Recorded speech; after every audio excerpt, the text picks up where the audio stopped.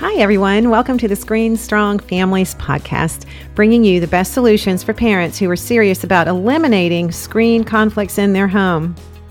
Hi, this is Melanie Hempy, and I hope everyone is just doing great today. We're so glad that you're here. If you're new, welcome. If you've been here for a while, welcome back. I'm just thrilled to be able to have Leonard Sax back on today, the author of The Collapse of Parenting. Leonard is a practicing physician and a psychologist and has been a speaker for so many years on this topic of kids and screens. And when I first got his book, I have it here in my hands and I'm looking through it. And Dr. Sax, this book is dog-eared on every page. So it's really hard for me to figure out how we can tackle this in just an hour. So the first portion of this interview was last week or a couple weeks ago. So part one, if you're joining us today, you'll need to get back and listen to part one. Today, we're going to be discussing part two, and the title for part two is Solutions. So welcome, Dr. Sax. So glad to have you back. Thanks for having me back.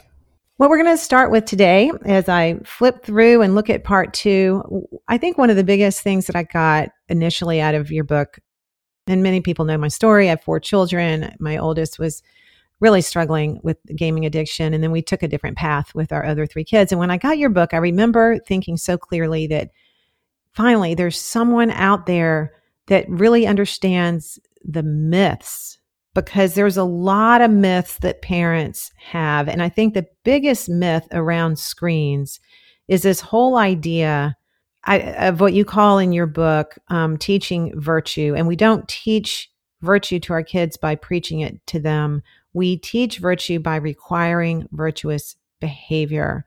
That sounds so simple, and yet it's super profound. Talk about that for a second, and then we're going to talk about the misconceptions. Well, it's a challenge. So researchers interviewed American teenagers nationwide. And one of the questions they asked was, do you think that you're about average in terms of your moral behavior, doing the right thing? Do you think you're below average? Do you think you're above average? Well, the great majority of American high school kids, on the order of 80%, said that they were above average in morality. And then in the same interview, the researchers asked these kids, is it okay to cheat on a test? Have you cheated on a test? And again, more than 80% of the high school kids said, yeah, I cheat on tests. Everybody cheats. That's pretty much normal. And these high school kids don't seem to recognize a contradiction between saying, I'm above average in morality. I am more moral than the average kid I know, and I cheat on tests. Wow. We actually have good data going back decades in terms of how American teenagers have regarded cheating and self-reports of cheating, as well as objective reports of cheating. And what all this research tells us, and again, I present this research at some length in my book, The Collapse of Parenting, is that there has been an explosion in cheating in the United States over the past 30 years. 30 years ago, cheating was uncommon. It was the exception rather than the rule. And it was the lowest performing kids who were cheating. The kids who were not doing well were cheating as a desperate measure to pass the course. That's no longer the case. Cheating has become very widespread in American schools, and this is true across the board. It is now true at the most elite schools. There was a cheating scandal at Harvard not long ago. And it is now the case that the most successful kid, the kids in the top quintile of academic achievement, are now just as likely or more likely to cheat than kids in the bottom quintile, because these top kids are telling researchers, hey, everyone else is cheating. I don't want to be disadvantaged. I want to get into a highly selective college. And if I don't cheat, then I'm putting myself at a disadvantage. It is merely rational for me to cheat. Now, why did this happen, and where is it coming from? Well, as you know, Melanie, I've been a family doctor for more than 30 years. And I can tell you from firsthand observation that as recently as 20 years ago, it was common for American parents to say things like, I'd rather you get a C on the test honestly than cheat to get an A. Today, that's much less common. Today, it is much more common for American parents to say things like, hey, you want to get into Stanford? You want to get into MIT? You got to have incredible grades, because you're not just competing against American kids anymore. You can competing against kids from Asia and Europe. You got to be amazing. Mm-hmm. And that's one of the factors driving this explosion in cheating. Parents are not teaching virtue. Now, how do you teach virtue? Well, you do have to talk the talk.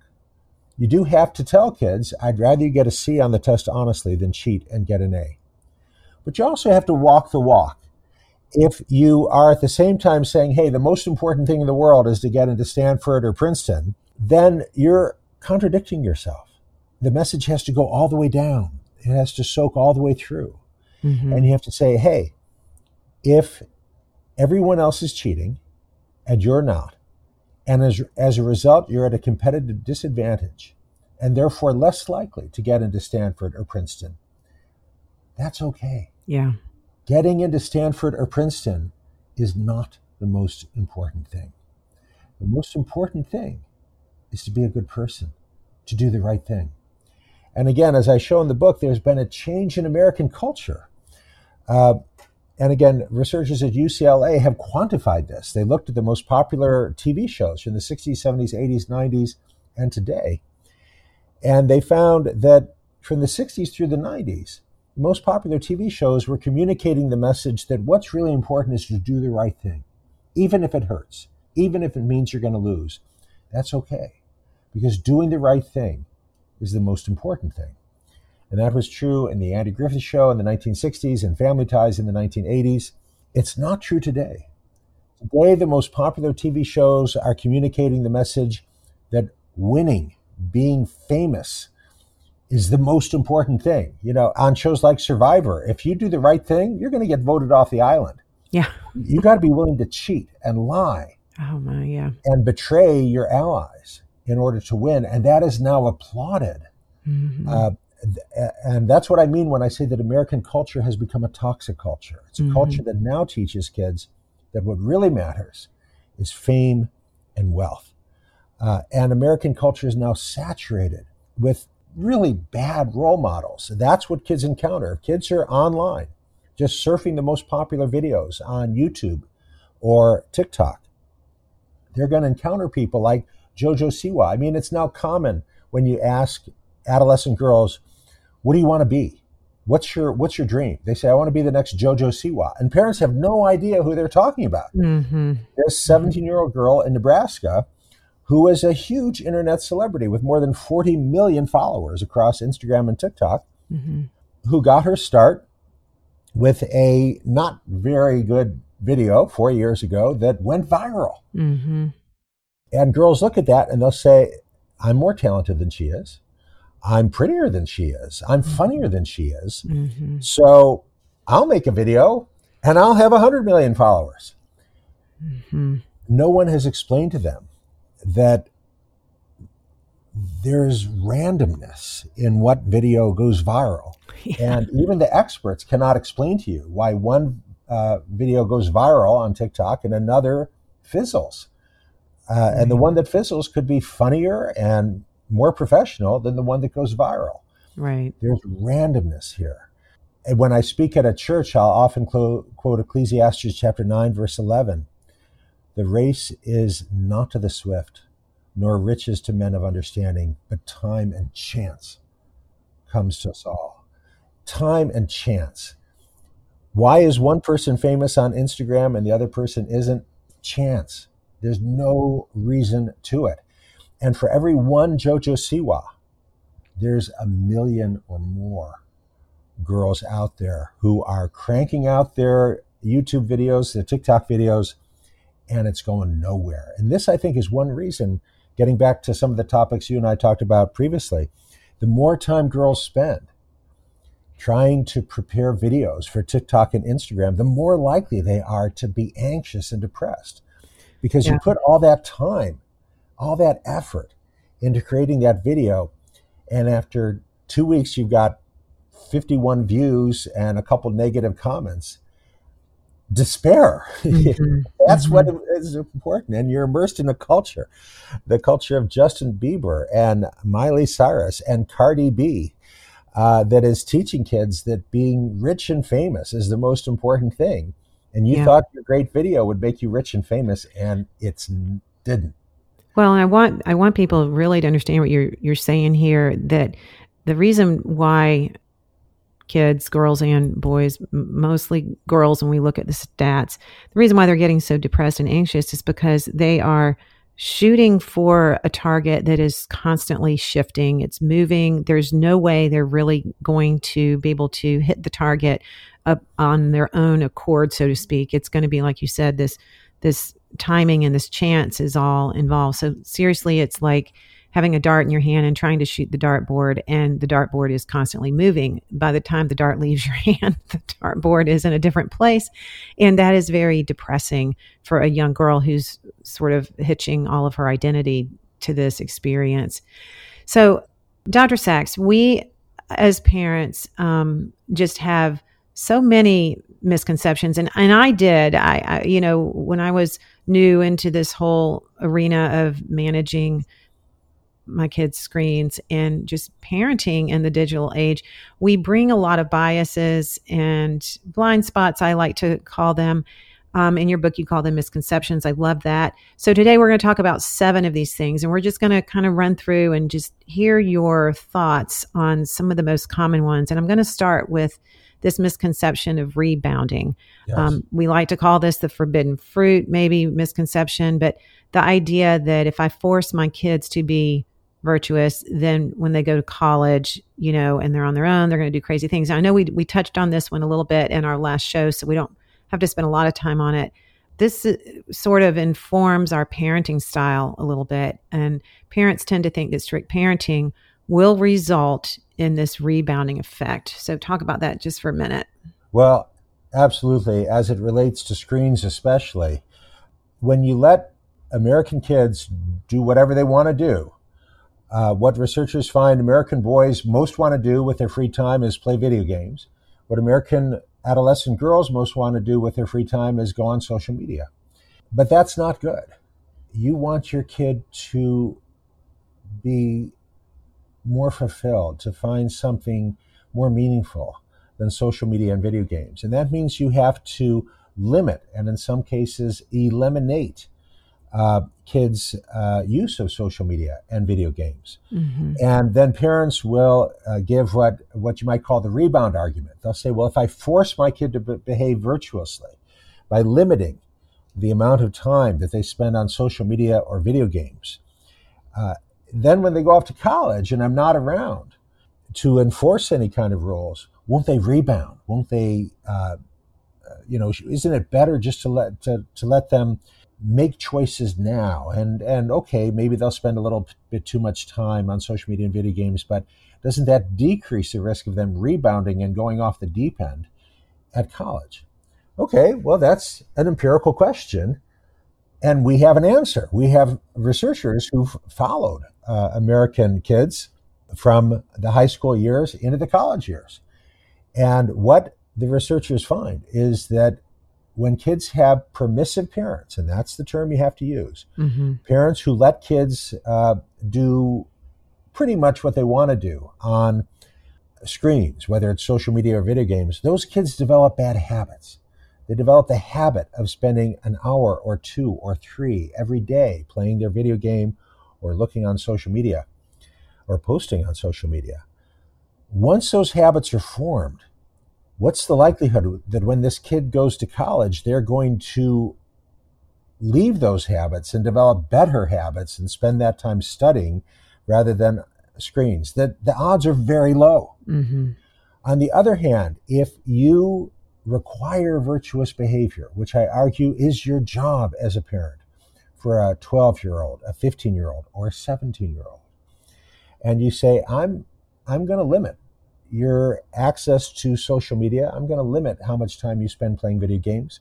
And again, there's a variety of ways to do this. You can do a complete prohibition, or you can use various software to limit the time. Mm-hmm. But there has to be some limit. We can argue about whether it's 40 minutes a day or 0 minutes a day, but there must be a limit. And that recommendation is grounded in good evidence. Because again, these longitudinal cohort studies where researchers follow these kids from ninth grade or 8th grade to 10th grade to 12th grade to the college years, the kids who have limits when they go to college are more likely to retain those limits. Habits are robust. So one rule I absolutely advise parents is no screens until all the homework is done and all the chores are done. Mm-hmm. Whether you want to insist on a rule of no social media or 30 minutes of social media, the rule still has to be no social media until all the chores are done and all the homework is done. You inculcate that habit. You inculcate a virtuous habit that you work before play. You get your homework done before you do whatever else you're going to do. Once that habit is established, the kid is more likely to hold on to it. So the notion of rebound, again, parents will seize on a story they saw on the internet, but that's why research is important. You can always find any story to support whatever narrative you want to push. Right. But when you look at the research and you look at studies following large number of adolescents, you can say with confidence that adolescents whose parents have put strict guidelines in place to create virtuous habits, work before play, no screen time until the chores are done and the homework is done, that those kids do better at university than parents who have said, yeah, I think good parenting means letting kids decide. I'm going to let my 13-year-old decide what's best for her. And she might make some mistakes, but, good parenting means letting kids decide. Well, good parenting doesn't mean letting kids decide. That is simply a false statement. And I defend that conclusion at great length. That's kind of what the whole book is about. That this contemporary American notion that good parenting means letting kids decide in every domain is a collapse of parenting. It's a dereliction of duty. It's parents not doing what they ought to do. Right. No, that's great. That's a great answer to that. That is probably the biggest myth or frustration I think that parents have is they're playing the tape forward in their own head and they think that my kids are going to go to college and binge and go crazy when really they're going to go to college and continue the habits, many of the habits that you've established. So the second misconception we're going to talk about, it says, I'm worried that my child will be an outcast if he isn't allowed to play video games or if she's not allowed to have a smartphone or social media. And I'm worried they're going to be unpopular. So have at it. I do that all the time. Yeah. And it reflects a deeper confusion on the part of American parents, which is that American parents, many of them, now believe that your kids' friendships with same-age peers, with kids their own age, is the most important priority. It's not. And it should not be. I'm not saying same-age peers are bad. They're not. They're great. They're a part of a healthy childhood. But they can't be the most important thing. The most important thing is the kid's relationship to their parents.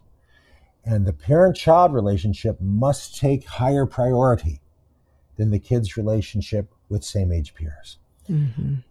And parents are concerned. They're like, oh my gosh, if I limit my daughter's time on social media, or if I don't let her have social media, she's going to be a total outcast because all the girls at her school are on Instagram and TikTok. Okay, I can speak from firsthand experience to that one because my daughter was attending a school and had been at what is a very highly regarded school in the Philadelphia's main line. And all the girls there are on Instagram and TikTok. And that was true. Girls were on social media at lunch and in car line, and my daughter was the only one who wasn't. Now, will they be ostracized? Well, often not. I was talking to a parent in a suburb of Salt Lake City, Utah, who took her daughter's phone from her. Not as a punishment, but because she was concerned about the way her daughter was spending every free moment on the phone. And mom was concerned that her daughter would be ostracized because all the other girls are spending all their time on their phone. But the girls didn't have a problem. The girls were like, well, she's the one with the weird mom who took her phone away. Mm-hmm. So she wasn't ostracized.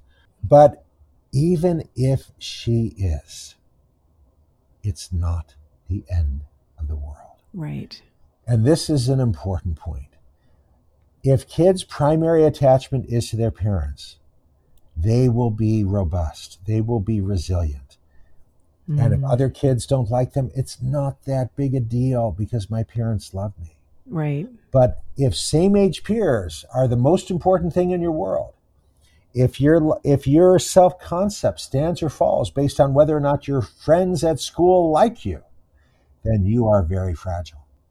Because the peer relations are contingent and ephemeral, meaning that what 14-year-olds think of other 14-year-olds can change overnight. And you can go from being the most popular girl to being the odd girl out in one day. And every girl knows it. Well, on our challenge, we recommend that parents find 2 or 3 other families to do the challenge together for this very reason, that you have just a small little tribe or village, we like to call it. So your kid isn't the only one, but even if they are, you know what? And they're usually not. They usually aren't the only one. They will come and tell you that. They'll say, oh, I'm the only one, Mom. But you'll find other like-minded families and parents pretty easily. And what I want to say is, even if there is a season where there is some angst around this, it goes by really quickly.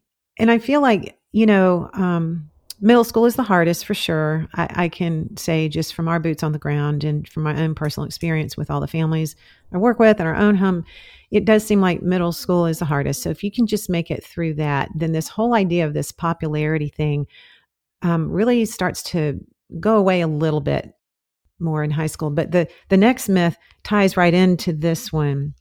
It is a myth that says if my child doesn't have a phone, or if my son can't play video games, that they just won't have any friends. Mm-hmm. I know this is a myth. Can you explain why this is a myth? I know from my own personal experience, and again, with the 8 years that I've worked with families, this is such a big myth, but it is a big fear that parents have, that their kids, not only they won't be popular, they'll be an outcast. That's one thing, but this myth is they just won't have any friends. Talk about that a second. Well, I encourage parents to nurture other ways for kids to build friendships. So I'm very glad that my daughter's closest friend right now is a girl who loves to crochet with her, mm-hmm. And sew with her and knit with her. And so when they're together, they're sewing or knitting or crocheting. There are no screens involved. Human life is varied and rich. There's lots of things that kids can do with one another that don't require a screen. And if kids have trouble coming up with something, you can give them a nudge. You can give them a push. None of these screens existed 20 years ago, and kids have had friendships forever. Yeah, good friends. Lots of things that kids can do together without a screen. And usually they can figure that out on their own. If they need some help, you can give them a push. Well, I think that in my experience, I have seen, and I would love to see one day research on this, but in my experience, I have seen that kids that who are not primarily living in their virtual world have better friends because they're doing things in the real world. They're playing outside, they're creating things to do, they're making games, they're playing board games, they're experiencing all these vast different things together, as opposed to the very narrow, isolating, sort of dark screen world. And of course, the very nature of the screen world is that they're not face to face. So in my experience, I have seen that kids who exclusively live on their screens, and vicariously through all their social media, they're the ones that have fewer friends. The kids who are on that less tend to be more varied in their friendships and deeper in their friendships. They really know people better, and that just makes common sense too. Well, I've argued this issue with many teens in recent years, and I know that they would push back on what you just said. They would say, hey, I've got 500 friends on Instagram and TikTok, Yeah.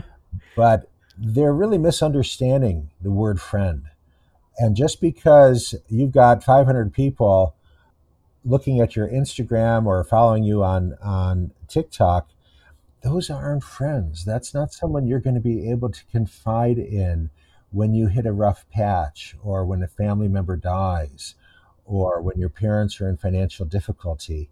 Your quote friends on Instagram or on Facebook or on TikTok won't be there for you. Right. You don't have that. It's all surface. It's all about the performance, Right. and they don't understand that two real friends who you spend time with face to face, whom you can confide in, are worth more than 10,000 friends online. Yes, that is such an incredible point. And I think every parent should take this very seriously, their job to teach their children how to have friends and how to be a good friend. And you're right. Only, I tell my boys all the time, if you have even one good friend your whole life, you are blessed. You are richer than most, because that friendship takes a tremendous amount of time and sacrifice. And in order to get to the depth of that brotherly type of friendship, that I'm talking about with them. And that's really the biggest gift that you can give your kids, is the time and the space and the runway to develop that kind of a friend, not the sheer number of the 500 people following you on you social mentioned media. number, and I can tell you, kids are competitive. Yes. And girls are competitive, and boys are competitive. And if Emily has 300 followers on Instagram, then I want to have 500. Yeah. And if Emily has 500, then I want to have 1,000. Yeah. And this is absolutely true of girls. It's true of boys.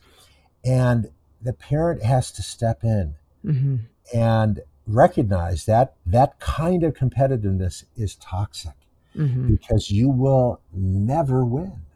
There will always be people who have more than you have. And if that's where you find your self-concept, that's where you find your meaning, you will never rest. You will always be anxious. Yeah. And a true friend is someone who really knows you, and the only way they can know you is if they spend time together with you in real life, doing and experiencing real life together. So I love talking about this so much, because it is so important, this friendship part. And when we removed video games from our home, our boys blossomed and they got so many friends. And this is why I just want to say this is such a big myth. Let's move on to the next one, number 4.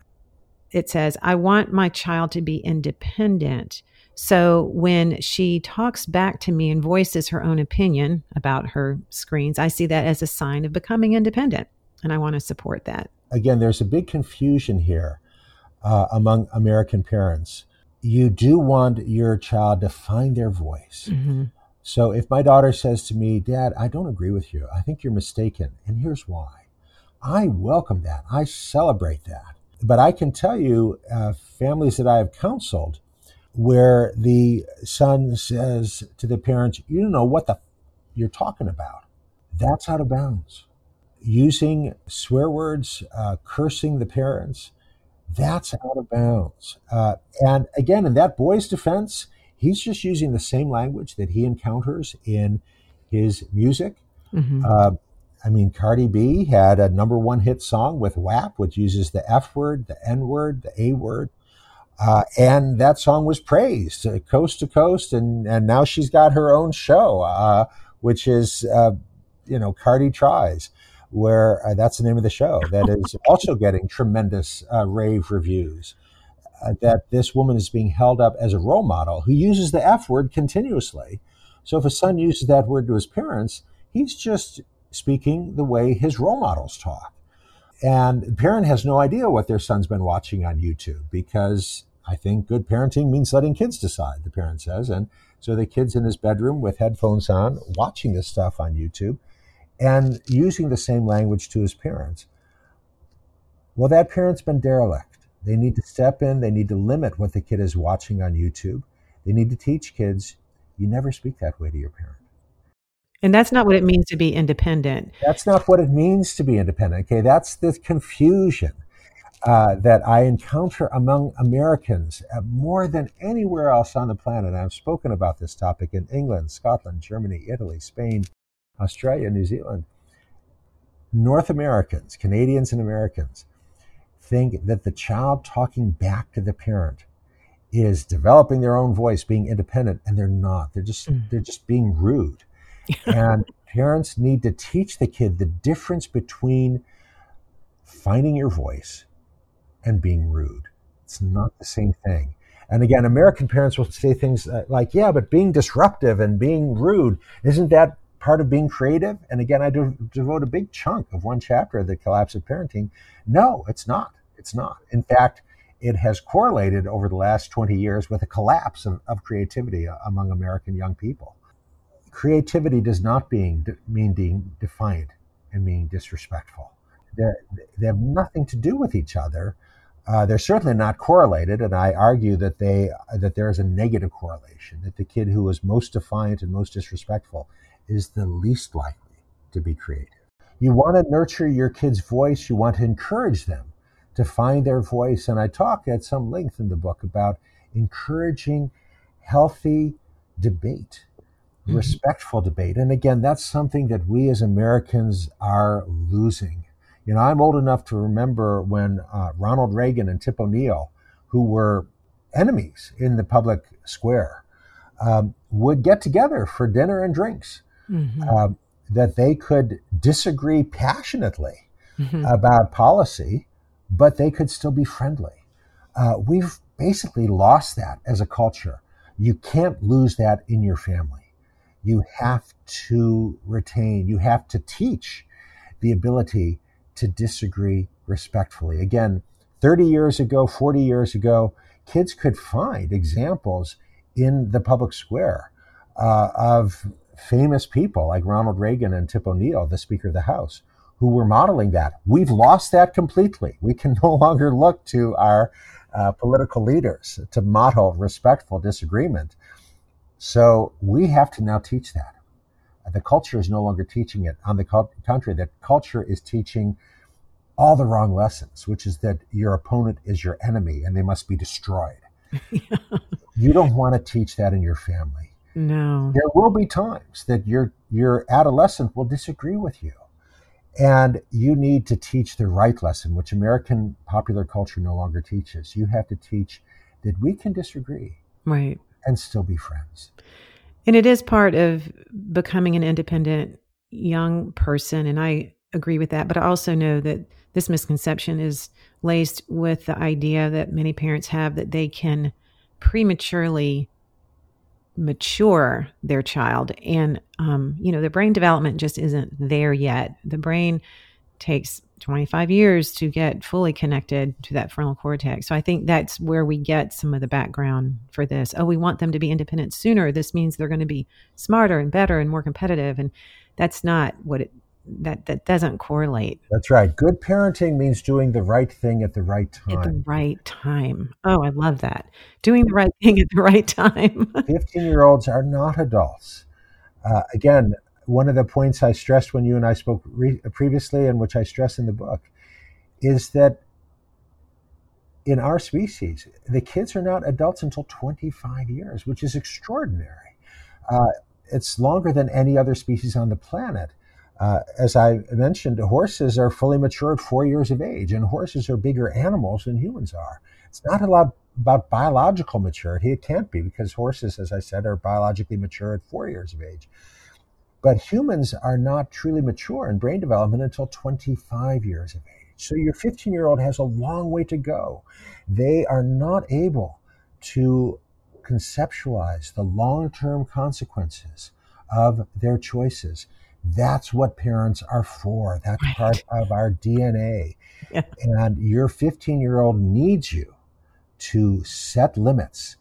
And if you abandon that, then you're not doing your 15-year-old any favor. Right. You're setting them up for failure. But Dr. Sachs, number 5 says, the number 5 misconception I have here is, I just want my son to be happy And let me just add to this. I remember this misconception so well because I remember feeling this. I just want my Adam, my oldest, to just be happy. So what's wrong with all this? And I know that I was confusing happiness with pleasure. And you talk about this a little bit in your book about how the trip to the video game arcade, for example, used to be a pleasurable thing, but happiness is different than that. And the importance of teaching our kids, it's not the same. Pleasure is not the same thing as happiness. Happiness comes from fulfillment and from living up to your potential. And that the other thing in this myth or this misconception is that when your son is playing video games, it loses, what do you call it? It loses its pleasure, right? So then you have to play more. So talk about, just for a minute, what you would say to a parent who says, I just want my kid to be happy. Just want her to be happy. So it ties into another concept in the book, which is educating desire. If researchers find if you let American teens do whatever they want, most boys want video games, most girls want social media. You need to educate your desire, your child's desire. You have to teach them to want something better and deeper and more lasting than social media and video games. So I'm really blessed that my daughter has inherited from me my love and interest in German language and German literature. And so we study German together and we speak German together. And part of that is just work. I mean, learning German vocabulary and learning the dative and accusative forms of the definite articles, there's nothing particularly fun about that. But doing that work, going through that, on the other side, you come out with the pleasure that she and I can now converse in German, which we both get a huge kick out of. And that's what I mean by educating desire. Now, other things that I really enjoy, my daughter has not picked up. She doesn't love classical music the way I do. Mm-hmm. You plant the seed, and sometimes it sprouts, and sometimes it doesn't, because each child is a unique individual. But again, the 15-year-old is not an adult. And if you let the 15-year-old decide how they're going to spend their free time, and you have an educated desire, what you're going to end up with, if you're like most Americans, is a kid who's spending their free time with social media and video games. And their potential has not been fulfilled. It's your job as the parent to help your child discover their potential and fulfill it. Yeah, and that's always more than just playing a video game as far as fulfilling their potential. I mean, we just got to say, I just remember so clearly missing this point with my oldest. I wanted him to be happy. I wasn't thinking about the fact that he was just getting all this pleasure from playing, but he really wasn't happy. It didn't have long-term potential. Yeah, I also use the analogy of junk food. I just want her to be happy has an analog as she can eat whatever she wants, whatever tastes good. Well, right. In that domain, most parents recognize that's insane. If you let kids eat whatever they want, what a lot of kids will choose is pizza, French fries, potato chips, and ice cream. Marshmallows taste great, but they are not healthy. Right. You need to compel your kid to eat healthy. And save dessert for after they've eaten broccoli, Brussels sprouts, cabbage, cauliflower, spinach, asparagus, and kale.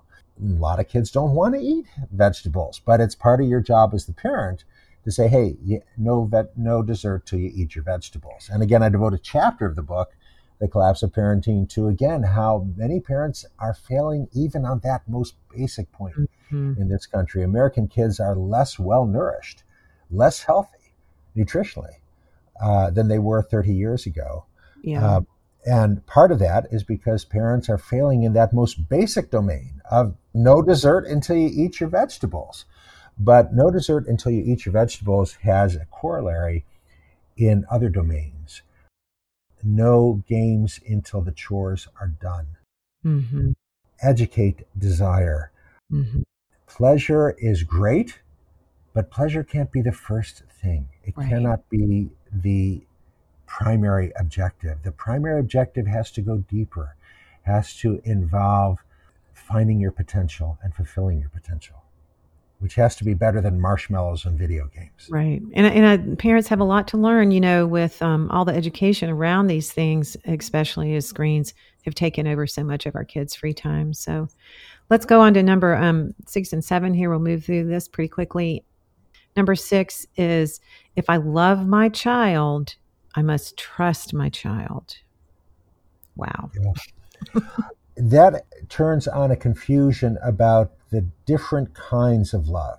Mm-hmm. There's one love that two adults have for one another. Two parents hopefully have for one another.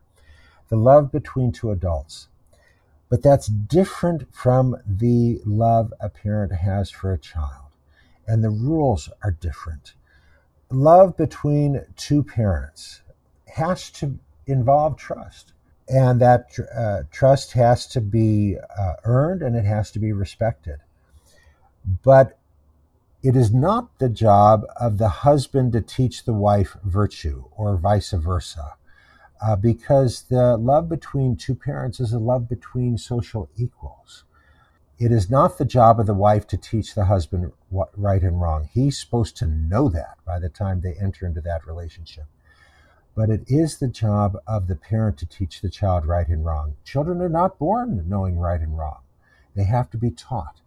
And if you don't teach them, they'll look to the internet. And what they find there is Cardi B and Miley Cyrus and Jojo Siwa, who are teaching all the wrong lessons. So it's a parent's job to teach right and wrong. And because it is the parent's job to teach right and wrong, you have to enforce the rules. And assuming that your kid knows right and wrong is a dereliction of duty on your part as a parent. Yeah, you have to keep reminding your kid what is right and what is wrong. And you need to make it easy for your kid to stay on the right path by putting in guardrails and saying, okay, obviously your school requires you to use these screens for your homework, but I'm going to be enforcing the rules, and you're going to be using the screen in a public place, not in your bedroom, but in the kitchen. And I will not allow you to use social media sites or shopping sites when you're supposed to be doing your homework. And kids will sometimes respond, you don't trust me. Why can't I be in my bedroom with the door closed? You don't trust me. And the answer is, look, we're all immersed in a toxic culture. And I don't think it's reasonable to put that burden on you to stand up alone to that toxic culture. I'm going to be there to give you support. And again, this is not just my rant. This is the official guideline of the American Academy of Pediatrics, which is that there should be no unsupervised use of the internet. Your school requires your kid to do their homework online, fine. But the device should be in a public space like the kitchen or the living room where there is no expectation of privacy. The internet is full of toxic stuff. And I'm not just talking about adult predators looking to, do awful things. I'm talking about the internet as it's commonly used. I'm talking about TikTok and Instagram as it's commonly used, is communicating the message that fame and wealth are the most important things. You need to limit your kids' exposure to that message because it's a toxic message. It's a message that leads to anxiety and depression. It's part of your role as a parent to limit your kids' exposure to the bad stuff. And this is not new. 30 years ago, 50 years ago, you wouldn't have allowed your kid to walk into an X-rated bookshop.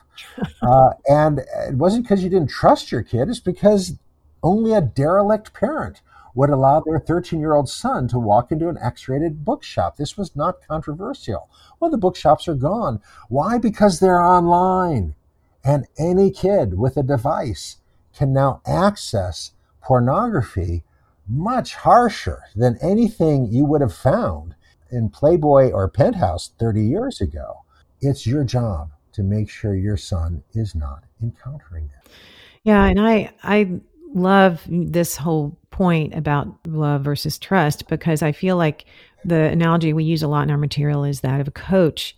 And a coach wants their team to trust them. A coach has to get that athlete to trust them, that the coach is helping them with the right thing. And And I think overall, I think it's really good for parents to have more of that approach. It's not my job to trust my child. It's my job for my child to trust me, that I know what's best for them, that I'm setting these limits and I've got their back. And when you do this in the little things as they come through lower school and middle school, then it becomes very important in high school, because then, like what you said earlier about peer-oriented teens versus parent-oriented teens, this is where you get the blessings from it, because your children know, hey, I could maybe not agree with mom and dad, and I really wanted all this stuff back when I was in middle school, but I really trust them now. I trust that they have my best in mind and they're doing this. And it takes a little bit of more maturity to figure that out. But I tell parents, don't worry so much about trusting them. You want them to trust you first. You want to set those standards and those guardrails there pretty clear so they can do that. So the seventh misconception, the last one here, is just one of my favorites, because I do hear this, and I feel that a lot of times when I'm talking to parents, even if they don't say it out loud, this is kind of what they're thinking, that I'm worried that if I follow your advice, that my child won't love me anymore. And I love the part in this part of the book where you were talking about the mom, and I believe the girl's name was Abigail. And Abigail was upset, and she yelled at her mom and said, I hate you. I never want to talk to you again. And I think this is the fear of every parent. But then the mom turned and said, to be honest, sometimes I'm not that fond of you either. Yes. And I just love, you have to audience, you have to go back and read this part of the book. But I think we have this fear that if we are providing these boundaries, that our kids aren't going to love us anymore. So talk about that a second. Yeah. So I also share a story of a girl who happened to be a very attractive girl who her parents would not allow her to have social media. Parents would not allow her to go on a date unchaperoned. And she was absolutely furious with her parents. She would say, hey, my girlfriend had her boy over for the weekend when her parents were away, and you won't even let me go on a date without you coming along? Yeah, this is total child abuse. I'm gonna report you. And mom handed her the phone and said, go ahead. And her daughter said, I'm going to have to be in therapy probably for the rest of my life because of the way you guys are abusing me. This was a constant source of tension throughout the high school years because the parents were strict. They were strict but loving. Their son, incidentally, flourished with this, and he was very popular. He was captain of the basketball team, and he could have spent every evening with his friends, but he chose to spend his evening with his parents, often playing board games with them or golfing with his father. But so the boys seemed to be flourishing. The daughter hated it and was very hostile to her parents. And then she went to University of Virginia, Charlottesville, where these other girls would say, do you think my post on Instagram is too skanky or maybe not skanky enough? Mm-hmm. Do you think I'm giving oral sex to too many boys? Maybe not enough boys. And she wanted to grab these girls and say, what is wrong with you? Do you have no self-concept, no dignity? You only care what boys think? And she suddenly had this epiphany at the beginning of her sophomore year that, oh my goodness, I'm the only girl here who's not going to have to be in therapy for the rest of my life because of the way my parents raised me. Wow. So you have to do the right thing as a parent. Even if your kid pushes back, even if your kid says, I hate you, you're going to totally ruin my life. Mm-hmm. You have to do the right thing as a parent. Your kid does not know what is best. That's why they have parents. And they may not thank you right away. And hopefully they'll thank you 10 years down the road. There's that great line from Mark Twain who said something like, when I was 13, I couldn't believe how stupid my dad was. And then 5 years later, I was amazed to find out how much he'd learned. Yeah. A 13-year-old, a 14-year-old, a 15-year-old is not competent to choose what is best. That's why they have parents. Yeah. And they will love you. And it is about the long game. And it's about sort of the championship game. It's not about all these little things along the way. But your kids will love you, and they will love you more when you have boundaries and when you take the time, like that mom did that you were talking about, to really invest in their kids' lives. They will. They may love you more. There's no guarantees. Oh, it's And, true. as a clinician, I've seen a lot of outcomes, Yeah. but they will honor and respect you more down the road. Mm-hmm. And, there's great wisdom in the 10 Commandments. There is no command to love your parents anywhere in Scripture. Mm-hmm. There is no command to love your parents. There's a command to honor your parents. And I think that makes a lot of sense. You cannot require your kids to love you. That's true. But you can and you should require them to honor you and treat you with respect, because that's the way our species is hardwired. Kids are hardwired to learn from their parents. That's why childhood and adolescence takes so long. Mm-hmm. And it's your job to teach your kids right and wrong. Mm-hmm. And if you don't do that, then you are derelict and you're increasing the risk of bad outcomes long term. The first priority has to be teaching your kids right and wrong. You cannot make your kids' affection for you the first priority. It will, I hope, follow from doing the right thing. It usually does, not always. But that doesn't change the fact that your first obligation as a parent is to teach your kid right and wrong, even if it hurts. Well, those were our 7 misconceptions. And I have a bonus one, Leonard. I have a bonus. So my bonus one today, number 8, I guess we could call it, this misconception that having conversations with our kids is the way to fix the screen dilemma out there. Well, again, American parents are often confused. And they think if they persuade their child or put the evidence before their child, then their child will make the right decision. By all means, let your daughter know that the more time kids spend on social media like Instagram, the more likely they are to become depressed. You can absolutely share that research with them. But do not then let your kid decide how much time they're going to spend on social media. Mm-hmm. Do not assume that your 14-year-old is a rational adult, because they're not. 14-year-olds want to be liked. It matters to a 14-year-old. It matters immensely whether or not their peers like them or not. And all your evidence may not suffice. If your kid believes that being on Instagram is the way to be liked and the way to be popular, your evidence won't count. You must also limit and govern and guide what your kid is doing online. We've got some fascinating research that came out last year showing that spending a lot of time on social media predicts anxiety and depression down the road more powerfully than using heroin. Wow. And that's a stunning finding, but it's true. Mm-hmm.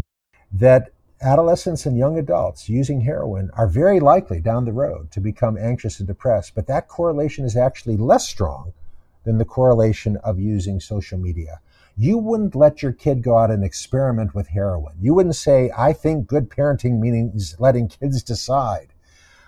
Because heroin's really dangerous and addictive. And you don't want your kid to go down that dark spiral. You prohibit it. You say, I'm going to explain to you that heroin's really harmful, but I'm also going to do my darndest to make sure you have no access to it, Right. Because that's my job as a parent. We have the same evidentiary basis or a comparable. I'm not suggesting that social media has the same harms as heroin. You can die from an overdose of heroin. Your life will end. Mm-hmm. That's not true of social media. Your heart will not stop beating if you spend too much time on social media. So the risks are different, but the risks of social media are very serious and very real. Yeah, by all means explain, but don't give in. Don't depend on that. And this is just reminding me of a research study I read on drugs and alcohol in teenagers. And there's something I think it's a government site about teenage alcohol and drug addiction. And they say that having conversations is a huge protective factor. In fact, it can decrease the odds by 50%. So this can really help your children not do drugs and alcohol. But the only way that these conversations work is when you are not allowing the addictive activity. Yeah. So that falls right in line with what you just said. The conversations are very necessary, but they're not sufficient. But they're not the be all end all. Yeah. Yep. And I think that's really confusing for parents. And they think if I just tell them not to click here and do this and do that, they won't do it. And that's not the answer. Although we still need to have conversations, but we shouldn't be allowing the addictive activity while we're telling them all the, warnings about the addictive activity. Of course, it doesn't even make any sense to do that. So let's talk for just a few more minutes. We've got here chapter 8. You talked about teaching humility, and this whole thing about gratitude and humility being the two most important things you can teach your kids. And then you say the way that you do this, drum roll please, is through chores and hard work. And I love this because it's so true. It seems so simple, but it's so powerful. Yeah. And so many Americans, again, so many parents are confused about this. And again, I'm not really blaming the parents. The kids and the parents alike are immersed in this culture. American culture is all about walking tall and standing proud. And Justin Bieber had a big hit song where he sings, "I'm going to light up the sky like lightning, and this world will belong to me. This world will belong to me." And that's the big hit song, and that's the culture that kids are immersed in, and the culture of Cardi B and The Rock, and it's all about being rich and famous. Mm-hmm. So one of the most robust findings in psychology, in human psychology, is that happiness equals reality minus expectation. American kids spending their free time on social media and YouTube are immersed in a culture that's all about puffing up their self-esteem. If you work hard enough, your dream will come true. You can be rich and famous. Cardi B was a stripper, but now she's incredibly rich and famous because that was her dream, and she worked hard, and now her dream has come true. So doesn't matter what your background is. If you work hard enough, you'll be rich and famous. A couple problems with that. First of all, it's a lie. It's not true. I've seen many young people who work incredibly hard and fail. If your dream is to have 40 million followers on Instagram, like Jojo Siwa, your dream's probably not going to come true, no matter how hard you work, because it's not about how hard you work. And if your expectations are that I'm going to be rich and famous at the age of 20, the reality at the age of 20 is you're not rich and famous. Your happiness equals reality minus expectations. If your expectations are bloated and swollen, you're going to be miserable at the age of 20. And I've observed this firsthand as a clinician countless times. Humility, being interested in other people and what they're doing, more than you're interested in yourself. Like any virtue, it doesn't come naturally. You have to work at it. But we now have very good longitudinal cohort studies showing that that's actually the best predictor of happiness. So I think I talk in the book about this girl I knew at age 15 who thought she was going to be the next great novelist. Her English teacher, when she was 15, had written on her story, "You have a spark of the divine fire." And her English teacher told her, "You're going to be the great American novelist." Well, I can tell you 10 years later, at age 25, this girl was absolutely miserable because she's written 2 novels, couldn't get an agent, couldn't get a publisher. And she's watching the Today Show, this other girl younger than her who's now really famous with her novel. And she's seething because her expectation was so puffed up. I'm the next great American novelist. Well, you're not, sorry. Mm-hmm. And because her parents and her teacher had puffed up her self-esteem, the result was an absolutely miserable 25-year-old. Whereas if she had been humble and modest and more interested in other people, she might have been very happy. And again, this is not a guess. We have research, which I share in the book, showing that the kid who is humble at age 15 is the most likely to be happy at age 25. But again, American parents are confused. And during Q&A at one of my presentations for parents, back before the pandemic when this was live, a mother said, I don't want to teach my daughter to be humble. I want her to go for it. When that big job opportunity comes along, I want her to have a high self-esteem. I don't want her to be humble. And I said, Mom, with all due respect, you are confused. You're confusing being humble with being timid. Those are not the same thing. They're almost opposites.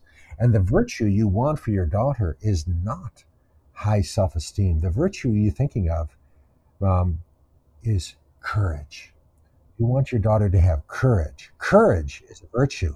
Courage means you know your shortcomings and your weaknesses and your failures and your inadequacies, and you find the strength to push forward anyhow. The virtue you want to teach your daughter is not pride, but courage. That's excellent. Thank you so much for that.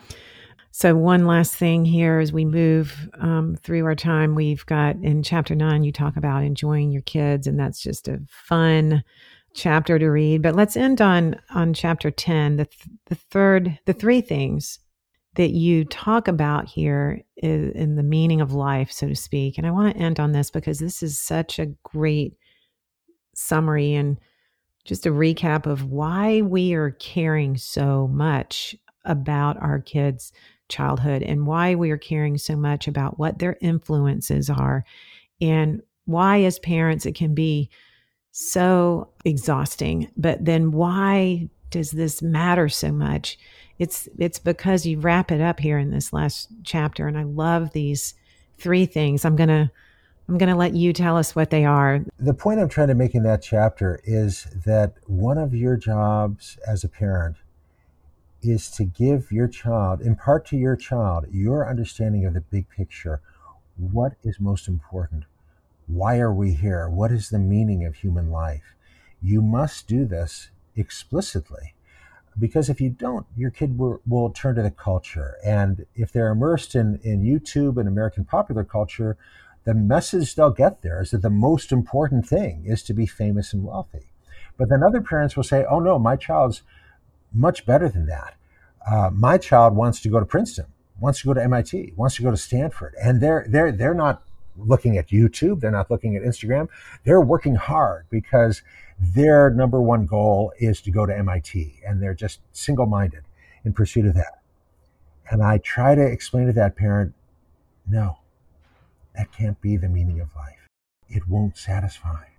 I was speaking at Shore, a boys' school in Sydney, Australia.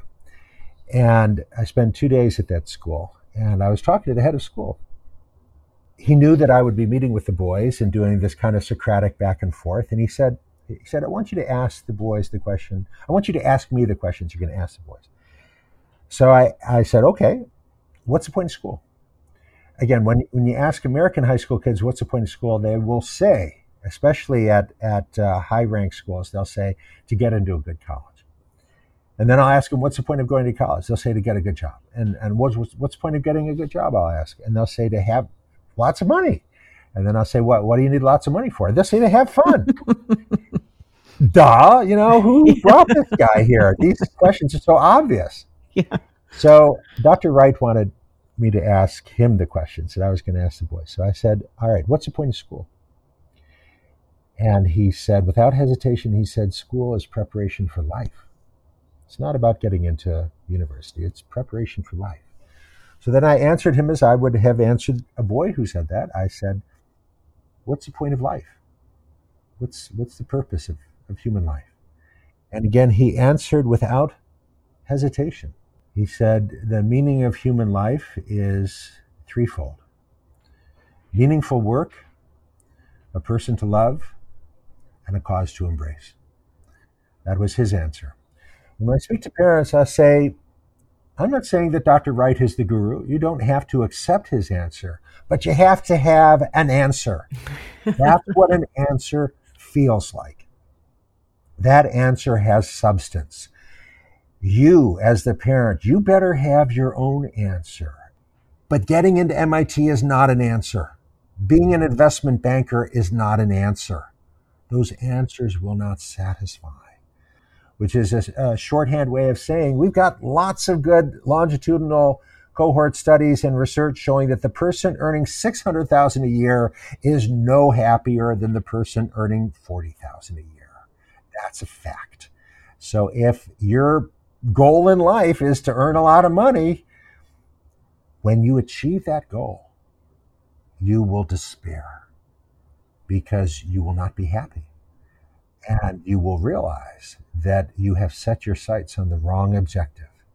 And I, as a physician, I can think of a surgeon I know who earns upward of $800,000 a year, and he's absolutely miserable because he's got a big mortgage, a lot of kids going to expensive schools, and he hates his work. He doesn't like it anymore. He thought he would, but he says, I'm working 80 hours a week. I'm a slave. If I'm working 80 hours a week at a job I no longer like, but I can't get out because I've got all these financial obligations I have no other way of meeting, I'm a slave. I'm working 80 hours a week at a job I now hate.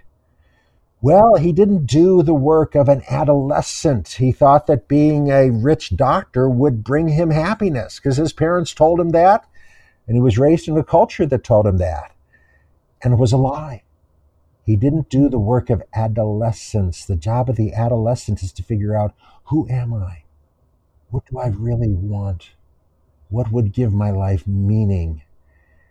And if you accept an easy answer like being a rich doctor will make me happy, wrong. When you find out it's wrong, it's too late. Well, and sitting on video games and social media all day certainly is not the meaning of life either. And that doesn't bring you that core happiness that you're talking about or that core purpose in your life. So, Dr. Sachs, thank you so much for your wealth of knowledge. Again, today, the time just flies by, and we are so thrilled to have you back with us. And we're looking forward to concluding our book of the month, which is The Collapse of Parenting this month at Screen Strong. But before we wrap up today, can you just share one more thing to the parent out there who's listening, who has found us because they're struggling with this basic, screens and kid problem in their home, and they have teenagers, maybe they just have middle school kids that are really starting to hit their hot button on this issue. What's one last thing you can share with them for encouragement? Find something fun to do with your kids. I mean, so much of our conversation has been negative: limit, govern, guide, turn off the screens. Find something fun to do with your kids. My daughter discovered that she loves Star Wars. And we have now watched the 9 Star Wars movies as well as Rogue One, and we love them. My wife hates them, refuses to watch them, but we really like them, and she loves talking about them with her cousins who are also big Star Wars fans. Find fun things to do with your kids, and could be watching a movie, could be hiking, could be making music, could be studying German together. Find fun things to do with your kids. That's got to be the foundation of your relationship with your kid, is doing fun stuff together. And then saying no is easy because your kid wants to please you because you have fun together. You've got to find fun things to do with your kid. Yeah. Oh, I love that. That is the perfect answer. Thank you for giving us the perfect answer with my 4. I know that it works so well, and we are having so much more fun with our younger kids because they're just not glued to their screen all the time. So it leaves this time and these memories that we get to make with them. And the one thing that we can offer to people listening, because you may be wondering, how the heck do I do this? Look at our Screen Strong Challenge. Dr. Sachs, you've looked through that yourself. This is a week off. It's just sort of a jump start to help parents take that first step, because it takes, it's going to take more than a week, but the week is just a prep time for you to put screens away and start having more fun with your kids. That is our first step to make changes in your home and to start offering more time and more ideas to be positive. So, Leonard, thank you so much for coming today. Thank you. Thanks again. And thanks to everyone for listening. Head over to our website to learn more about our Screen Strong Challenge that we've just been talking about a little bit, and make sure that you join our Screen Strong Families Facebook group.